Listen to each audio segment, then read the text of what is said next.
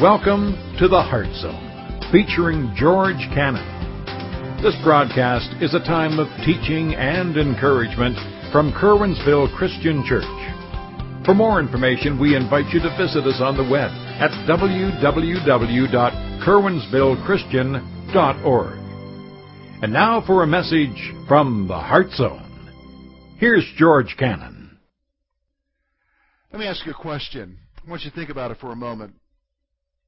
If Jesus were here today, let's say he was in Curwensville on this day, where would he go? Where would he hang out with people? I want you to think about that for a moment. Would he come here? Would he go to the other churches here in town? Where would Jesus go? Who would he hang out with?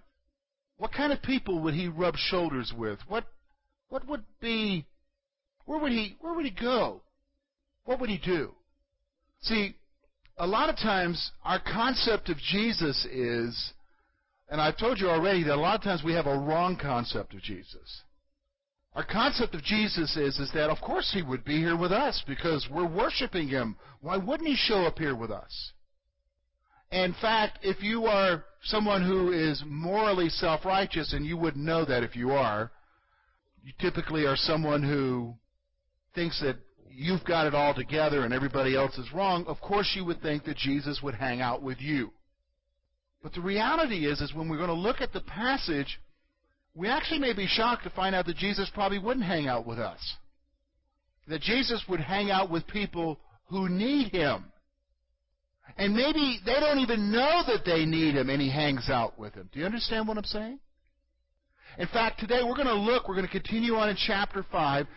Luke is really giving us a whole different perspective of who Jesus is. And today, with the calling of another disciple, with the calling of Levi, or Matthew, as you might know him, we're going to see his friendship. Who really is the ones that Jesus wants to be friends with? Who is it that Jesus is coming to reach out to? We might actually be shocked. I know I was as I was studying this passage. So I want you to notice with me, we're just going to look at 6 verses. We're going to, again, just a glimpse of Jesus and his interaction, but there's a lot here for you and I to grasp concerning Jesus, and hopefully we'll get a greater concept of who he is. So look with me at verse 27, and notice what it says. And after these things, he went out and saw a tax collector named Levi, sitting in the tax office. And he said to him, "Follow me." So he left all, rose up, and followed him. Then Levi gave him a great feast in his own house. And there were a great number of tax collectors and others who sat down with them. And their scribes and Pharisees complained against his disciples, saying, "Why do you eat and drink with tax collectors and sinners?" Jesus answered and said to them, "Those who are well have no need of a physician, but those who are sick. I have come not to call the righteous, but sinners to repentance." We're going to see several things here from this passage today. First of all, we're going to see the call. We're going to see how Jesus calls Levi and the significance of that. That's a pretty significant thing. You could just read that and just let it brush on over, but there's a lot there just in verse 27 that you and I need to see, especially through verse 29. And then we're going to see the offense. We're going to see the scribes and the Pharisees, the moral, self-righteous people of that day, get offended at Jesus. Because he's doing something that they can't accept here. And we're going to see that in verse 30. And then we're going to notice Jesus' mission. What does he say his purpose is in coming? So let's notice with me, first of all, the call. Look with me at verse 27. He said, "And after these things, he went out and saw a tax collector named Levi sitting in the office, and he said to him, 'Follow me.'" First of all, before I give you the point, I need to explain to you the significance of Levi being a tax collector. First of all, in any culture anywhere, we don't like what?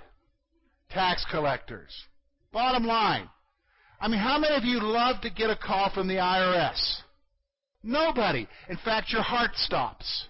You're wondering if you have a heart attack. You start sweating. Your hands get all moist, and you're like, "Oh no, it's the IRS."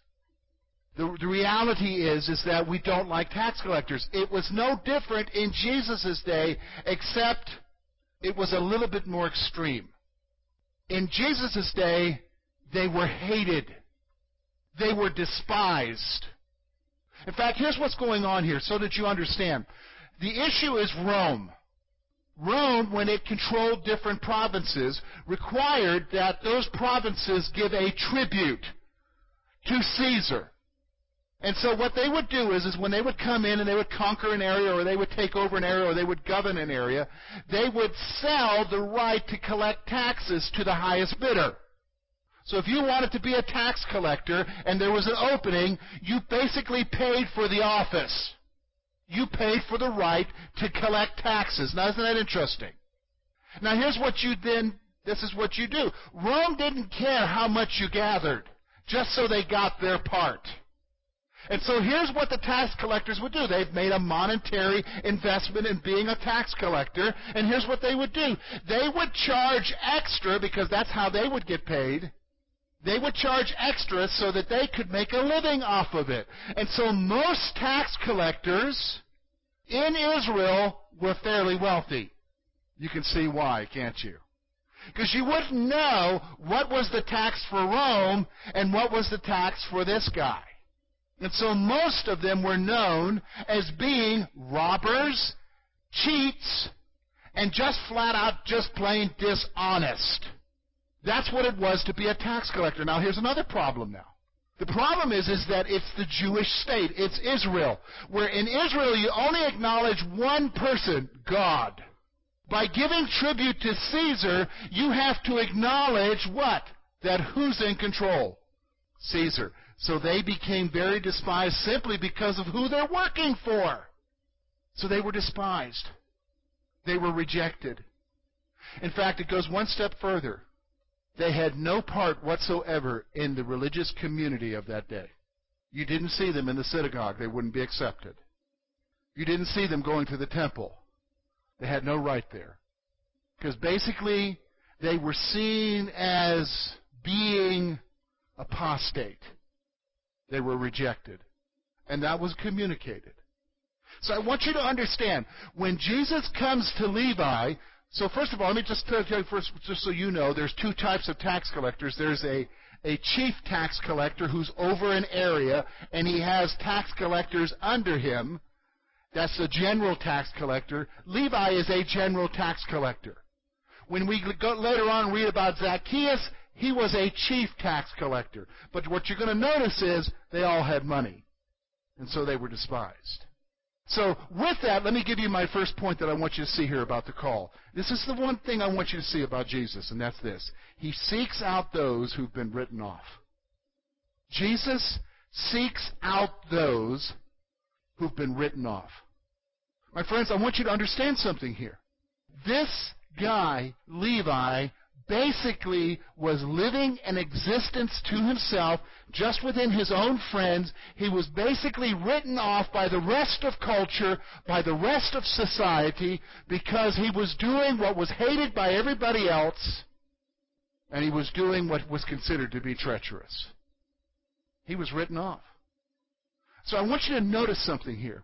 Look with me at the passage. And after these things, he, who's it talking about he? Jesus, went out and saw a tax collector, Levi, sitting in his tax office. Let me just stop for a moment. Don't think of it as some government building. It's probably a booth made out of tent or whatever, and he's probably sitting out front of his booth, basically gathering taxes from people. If there was a merchant coming with goods, he would take part of that. He was gathering taxes outside of his booth. So here's Jesus. He is actively, the passage is telling us, seeking this guy out. This guy isn't coming to Jesus. Do you understand? Jesus is going to him. Now, I can already tell you why the guy's not coming to Jesus. Why? Because he's been written off. In his mind, he thinks Jesus doesn't want to have anything to do with him. But here's what Jesus does. Jesus seeks after him. He goes to him and seeks after him. Isn't that wonderful? See, that's the nature of our God. God actively seeks after people, whether they're liked by society or not. God wants them. He seeks out those who've been written off. That's what we see there in the call. Now, here's what he did. Notice with me. Here's what he goes up to Levi. He goes up to Matthew, and here's what he said. Follow me. The next point I want you to see is the call is simple. Follow me. Now, notice what he didn't say. Levi, get your act together. Levi, quit cheating people. Levi, quit your job. Levi, you need to start doing better than what you've been doing, boy. No, what does he say? Two little words. Follow me. See, the call is simple. Do you understand? You see how complicated we get things? You know, I've been around a long time now. I've been a believer 25 years, been pastoring 15. And I can tell you right now that we make things a little bit complicated when it comes to Jesus. Don't you agree? And usually when we present Jesus to people, we complicate it. You know, we say, oh yeah, you know, Jesus loves you, come to him, but give up that beer drinking. Jesus loves you, come to him, but you better stop smoking. Jesus loves you, but quit listening to that music. Jesus loves you, but get a whole new group of friends. And we complicate things. We add stuff to the call, but the call is very simple, isn't it? What's the call? Follow me. Follow me. Jesus is saying, follow me. Live as he lives. Do what he says. We make it complicated. And I want you to notice something. The call was simple. And look with me, verse 28. This is what it says about Levi. So he left all, rose up, and followed him. That day, Levi quit his job. Here, let me explain something to you. Remember we talked about this earlier about James and John and Peter and about them leaving fishing to follow Jesus? And so Levi is doing the same thing. He's making the same commitment. He's going to leave everything and go follow Jesus. Now, here's the problem. Let me just stop for a moment. Here's the problem. If things don't work out with Jesus, what can James, John, Peter, and Andrew do? They can do what? They can go back to fishing, can't they? Let me explain something to you about Levi when he quits his job. Guess what? His job will be put out there for what? The highest bidder. And if things don't work out with Jesus, can he just go back to being a tax collector, folks? No, not at all. So when he quits his job and when he forsakes all, he's literally giving up everything to what? Follow Jesus. See, that's that simple. Jesus says, you know, when he says to you and I, follow me, he's wanting all of us. Every single part of us. He didn't say you had to do all this stuff. He just simply said, follow me. And here's what Levi does. He does it. Literally. Gives it all up to follow Jesus. Now, there's something else I want you to see that's interesting. We come down to verse 29, and this, I think, is wonderful. Look at this. Then Levi gave him, that is Jesus, a great feast in his own house. And there was a great number of tax collectors and others who sat down with him. So here's what Levi does. He's so excited that Jesus is calling to him. Because you've got to understand something. He's an outcast. He's despised. And he is thrilled that Jesus is saying to him, follow me. So he leaves it all, and guess what he does? He throws Jesus a party. It's probably this is probably true. Probably Matthew or Levi, whatever you want to call him here, is probably the wealthiest of the disciples. Because he has a house, and he's throwing a big banquet. I mean, it's a feed. I mean, you think our Christmas dinner that we have over at the Civic Center is big? This was probably bigger. It's talking about a feast here. And guess who's there? Other tax collectors. Doesn't that make sense? I mean, here he is. He's despised. Who's he hang out with anyhow? Tax collectors. People who are despised. So who are you going to invite? Tax collectors. See, can I be honest with you? The worst thing you can do for someone is, if they come to know Jesus, is to tell them to give up their friends. Can I be honest with you? Worst thing you can do. Why? That's their whole social structure anyhow. Just like you want to reach them, you got to reach the others as well. Do you understand what I'm saying? What we do is we reverse it. We want them to become like us. pretty boring, isn't it? I mean, come on, you want to be like me? No. And I sure don't want to be like you. But that's what we do, isn't it? So here's what he does. Here's what's going on. It results in a desire to share Jesus with others. He's so excited about what God is doing in his life, he wants to share Jesus with others. And who's the others in his life? Other tax collectors. Other despised. And here's the amazing thing. Here's the amazing thing. You want to know what the amazing thing is? Jesus didn't hesitate to go to that party. Isn't that awesome? Why? He's the one who sought out Levi. He goes and hangs out with Levi's friends. See, doesn't that blow your concept of Jesus? I mean, even if you could imagine it, you could say, oh, well, okay, he had a purpose in calling Levi, so he made himself go out and reach Levi, but I don't think he would hang out with people like that. No! Levi throws a party in Jesus' honor. Guess what? Jesus is there. That's who Jesus hangs out with.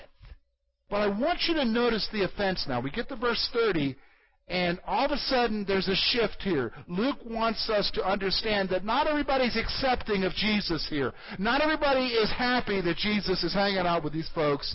There are some folks who are pretty upset, and they're the scribes and the Pharisees. The scribes, what do you mean scribes? They're the lawyers of the law. They're the ones who write down the scriptures frequently. And the Pharisees, they're that religious sect that are very conservative, do all the right things, say all the right stuff, live the right way, dress the right way, and there they are. They are the fundamentalists of their day, reality. And so here they see Jesus. Probably they've been, of course you notice from the last time we were there, they're observing Jesus. They're watching every step he makes. So they probably see Jesus talking with Levi. That's not a cool thing to do. He's a tax collector. And then they see that Levi throws a party, and of all things, Jesus goes to the party. And they don't like that. And I want you to notice with me what it says in verse 30. And the scribes and Pharisees complained. You can almost hear their whispering lips. I can't believe he's doing that.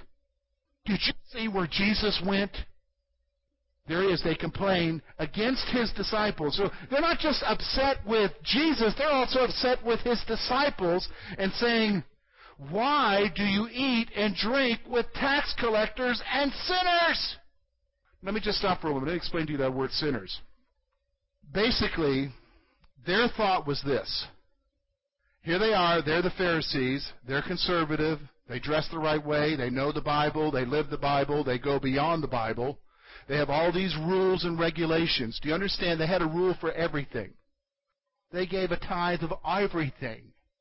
So here they are, and what they're doing is this. When they refer to someone as a sinner, that is basically a general connotation of anyone who doesn't live as they live. Do you understand what I'm saying? So anyone who is not like them is considered a what? Sinner. And here's what happens. If you don't live like they live, you weren't supposed to associate with them. So here's the two things they're upset with Jesus about. First of all, they could not accept the despised. And I purposely chose that word. When you talk about the tax collectors, when you talk about the sinners, here's how they viewed them. They despised them. They had no use for them. And they could not accept the despised.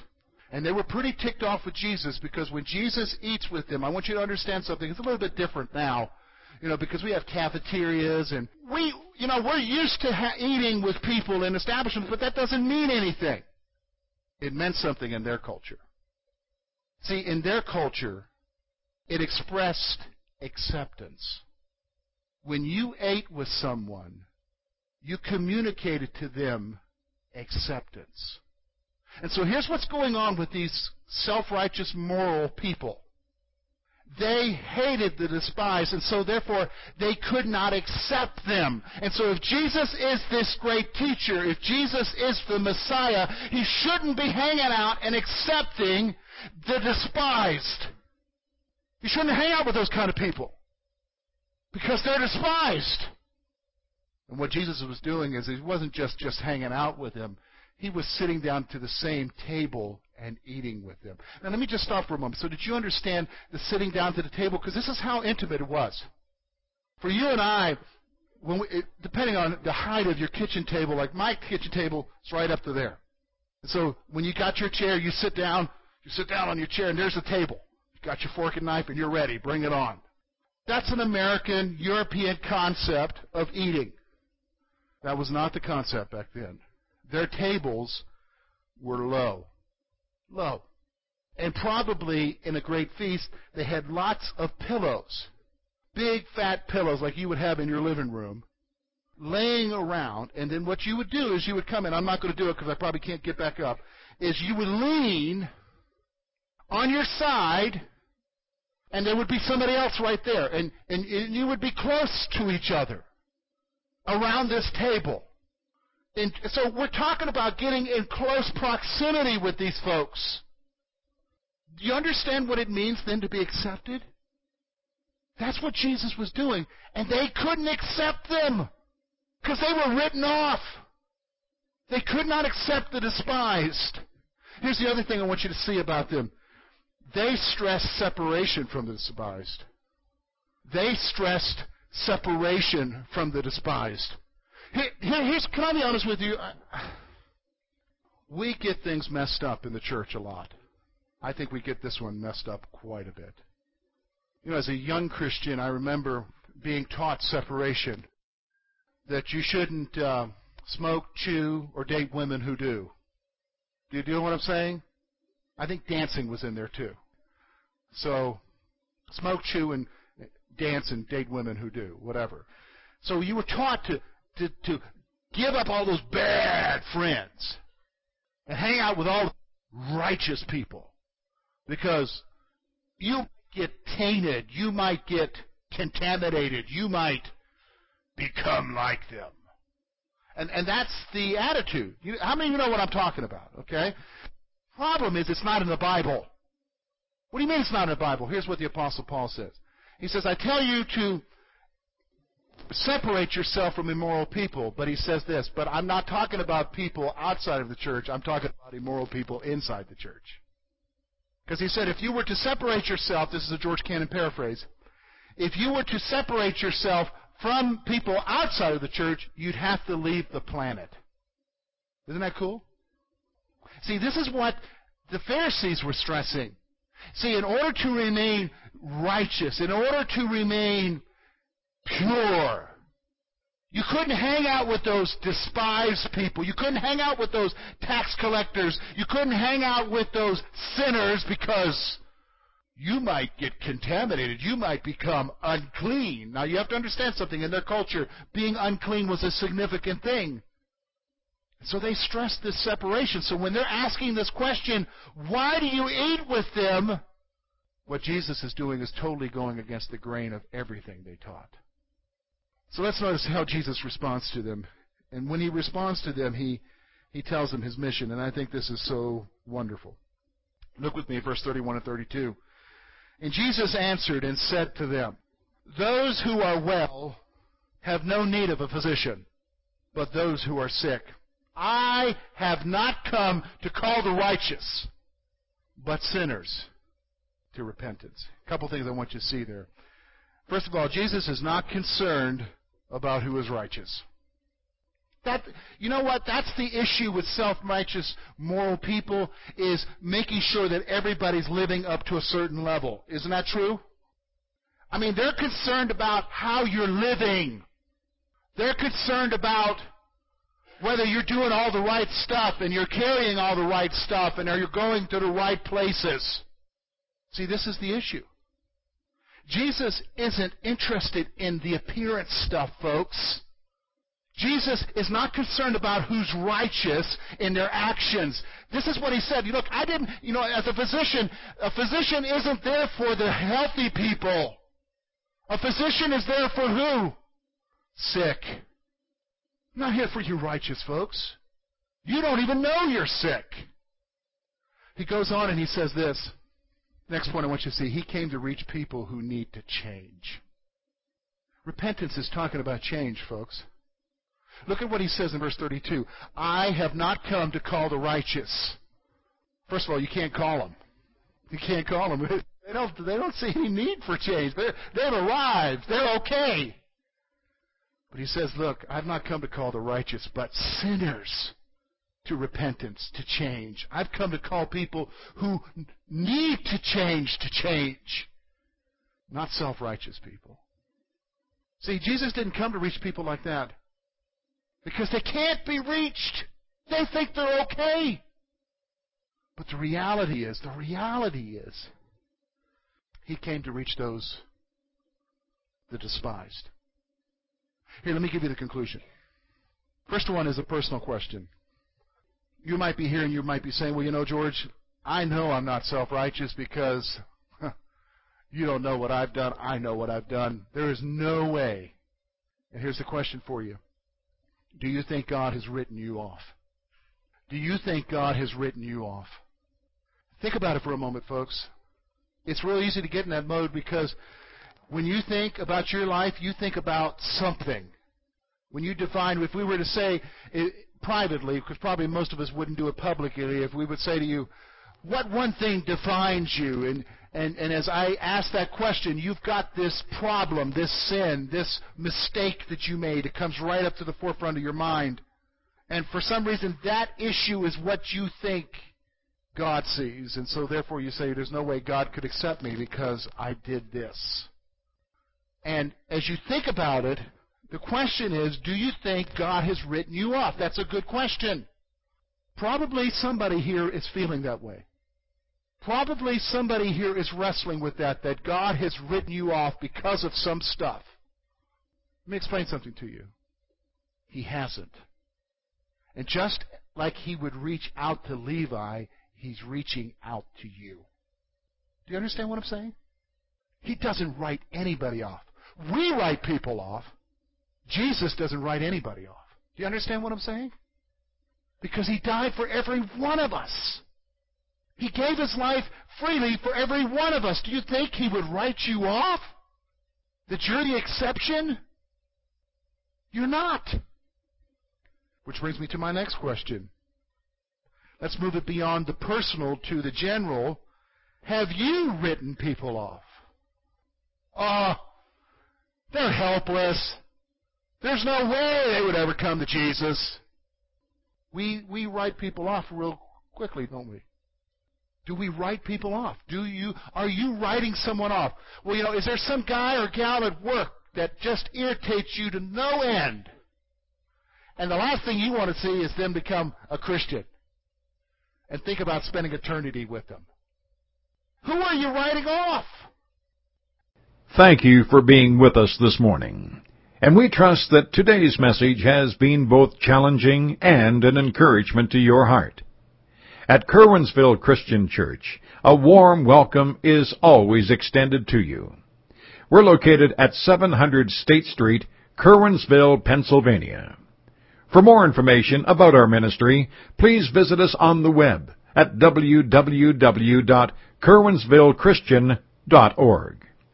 Now, on behalf of George Cannon and the entire church family, we hope that you will look to the Heavenly Father in all that you face this coming week.